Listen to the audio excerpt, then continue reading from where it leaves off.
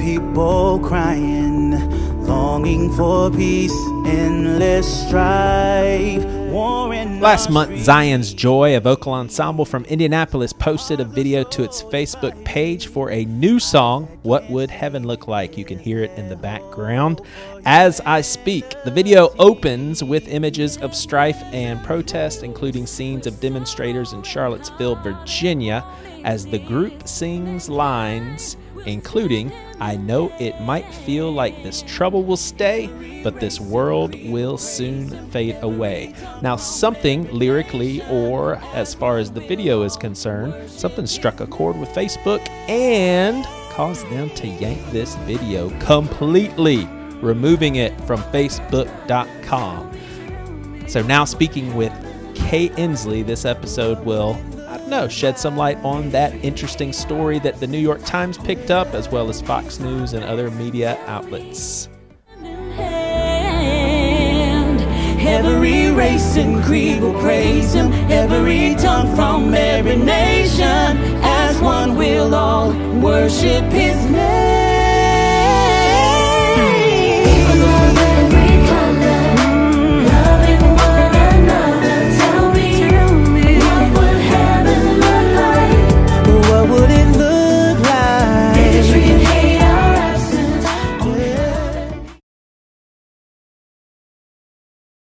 This is Kay Inslee, and you're listening to The Pastor with No Answers. All right. Well, we are here, and everyone is just so excited they didn't have to hear my dumb, monotonous voice again introducing this. We have like a sweet-sounding voice for once. And Kay, it's good to have you on here. And thank you so much. Yeah, definitely. Super interesting story. It had to have been good for you guys, correct? Like it's brought you guys some press. It's been really good publicity for sure. We've had a lot of opportunities that have come out of this whole Facebook situation. Yeah. So in your mind, what happened? So, and what I mean by that is, do you think, so I'll just throw out a possible narrative and then you can say, yeah, I totally agree with that one, or you can, whatever.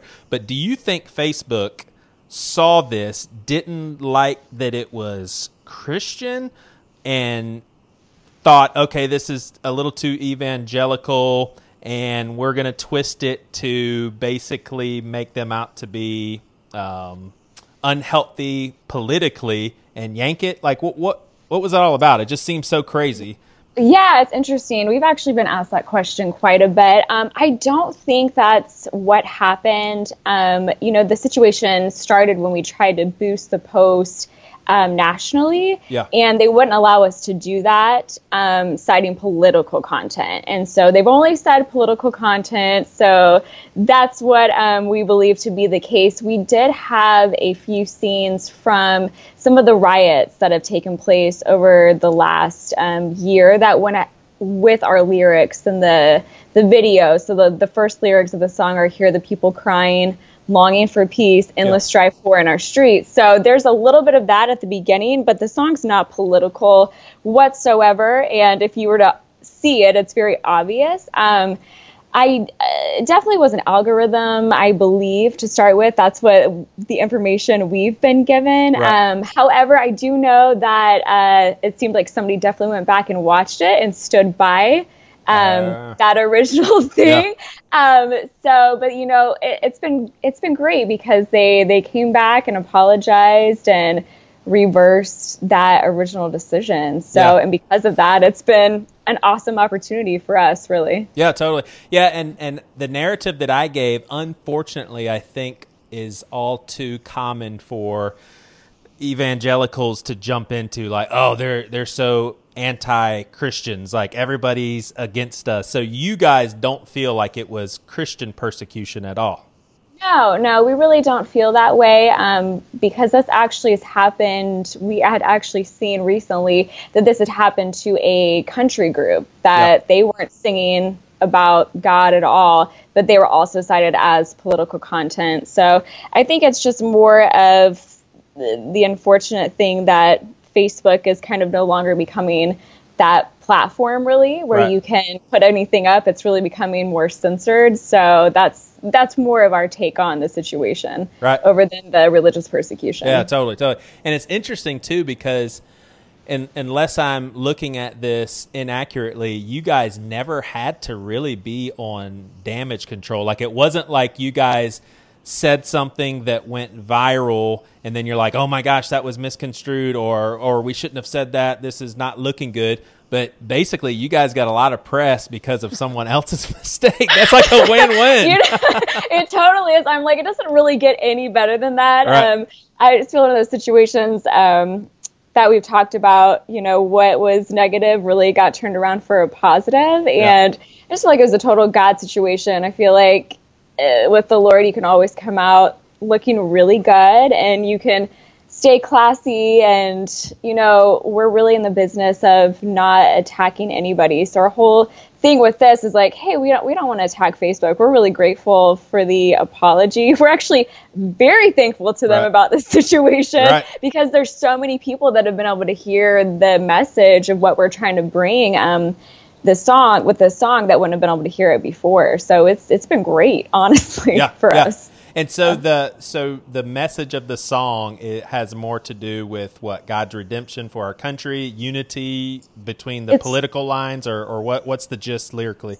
Yeah, so I think really the background of the song comes from our group. We are a multicultural group, and we are from different political sides, and we're from different denominations and obviously different cultures. So it was more of one of those things like, hey, we've got a lot of chaos going on in our country. Can we see what we have in common rather than what separates us? And our group is like, hey, like, look at us. We're able to come together every week. We're able to sing together. We travel together. We worship together in different churches and different denominations, and we love each other. I mean, this is our family. These are our friends. We care about each other, and we care about what's going on in each other's lives. So that's really where the song kind of came from.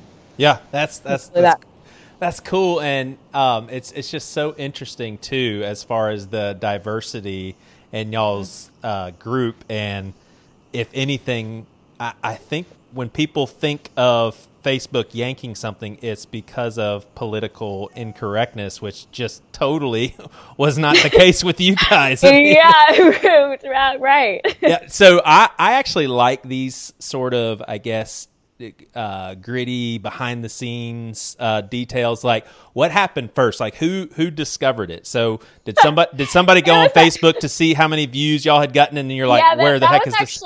That was me, actually. Yeah. So this works out good. Yeah. So we had released the video in June, and we had received so much positive feedback from it. And I was super excited. So I really like to get out of my circle. I know a lot of times people are Christians. They only hang out with people from church. And I would say the majority of my really close friends aren't churchgoers. They're not even really believers. But I like to get out of the box and like minister to people and see other people's viewpoints and stuff like that. So yeah, I actually had gone to look and see what was going on with the video. We'd received so much positive feedback, and when I went to go look for it, it was nowhere on my page. I said, maybe, I don't know, maybe something happened with mine. So I started scouting out. I went and looked at our Facebook page for Zion's Joy, and it was absolutely nowhere to be found, and we weren't given any kind of warning about that. So I called up the founder of our group, hey, hey, you want to go take a look at this? So yeah, after that happened, everybody started calling everybody. Did y'all get on like a big conference call? Yeah, well, we were trying to figure out, hey, what's going on? What are we supposed to do about this? And we had actually received that inbox from Facebook citing. Yeah. And how long was the video off before they put it back? Oh goodness. I think it was one day, because the next day New York Times broke the story. Yeah. And within a few hours of that happening, it was right back up, and they had issued us an apology at that point. I want to congratulate you guys for getting booted off Facebook and getting back on Facebook and getting all this press. That's just awesome. It's pretty wild, who would, I mean, I would never Yeah. would have thought, never would have thought it would have ended up this way, Yeah. but it's been a really, really cool thing for us. So New York Times, Fox, you said Fox News. Tell me about that situation. Yeah, so New York Times broke the story, and we were like, wow, that's huge. You know, you never know with Right. stuff like the media.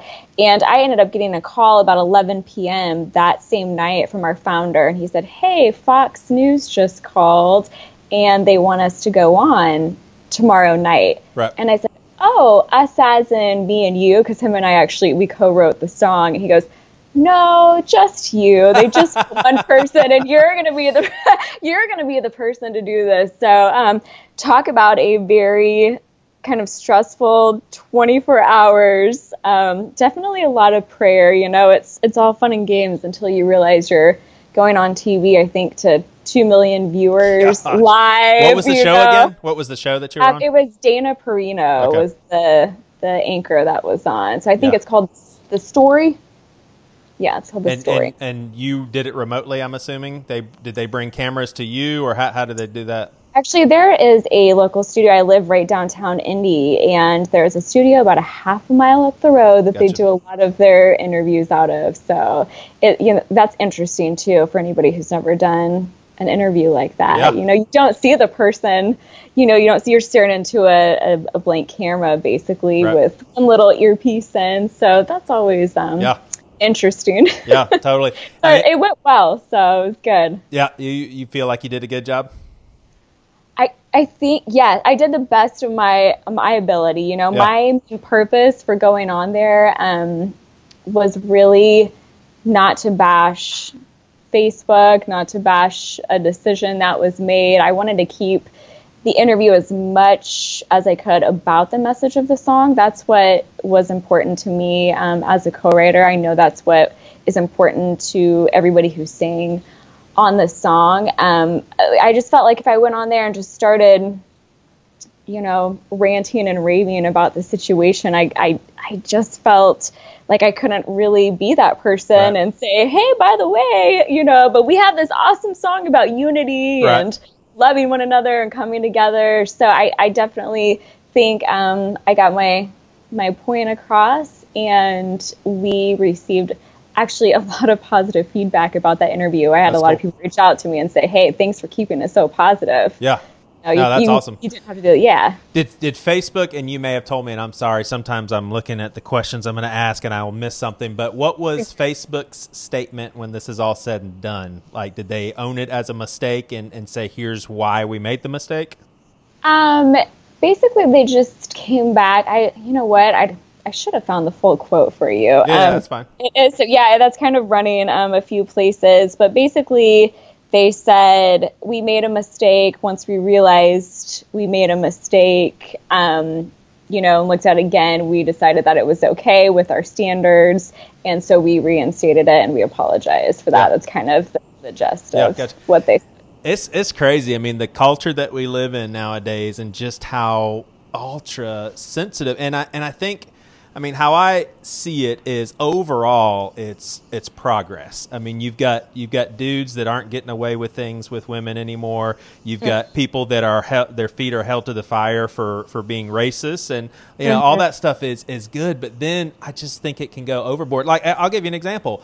I am a little uneasy by the fact that at the beginning of this episode, I said that your voice was sweet. There will be people being like, oh, so you're just characterizing a female? Oh, she's just sweet, or she's just, I seriously, those are the kind of things that go through my mind. Like, I'm going to get hell for that one. I've been, I've done quite a few interviews the last week, and I said, I'm not always the best public speaker. So I was really nervous about the Fox News thing. So you don't want to put your foot in your mouth. There's always a possibility, especially I feel like I'm a really honest person. So I just try to say what I'm thinking at the time. That's not always the best thing when you're dealing with the media, right? Yep.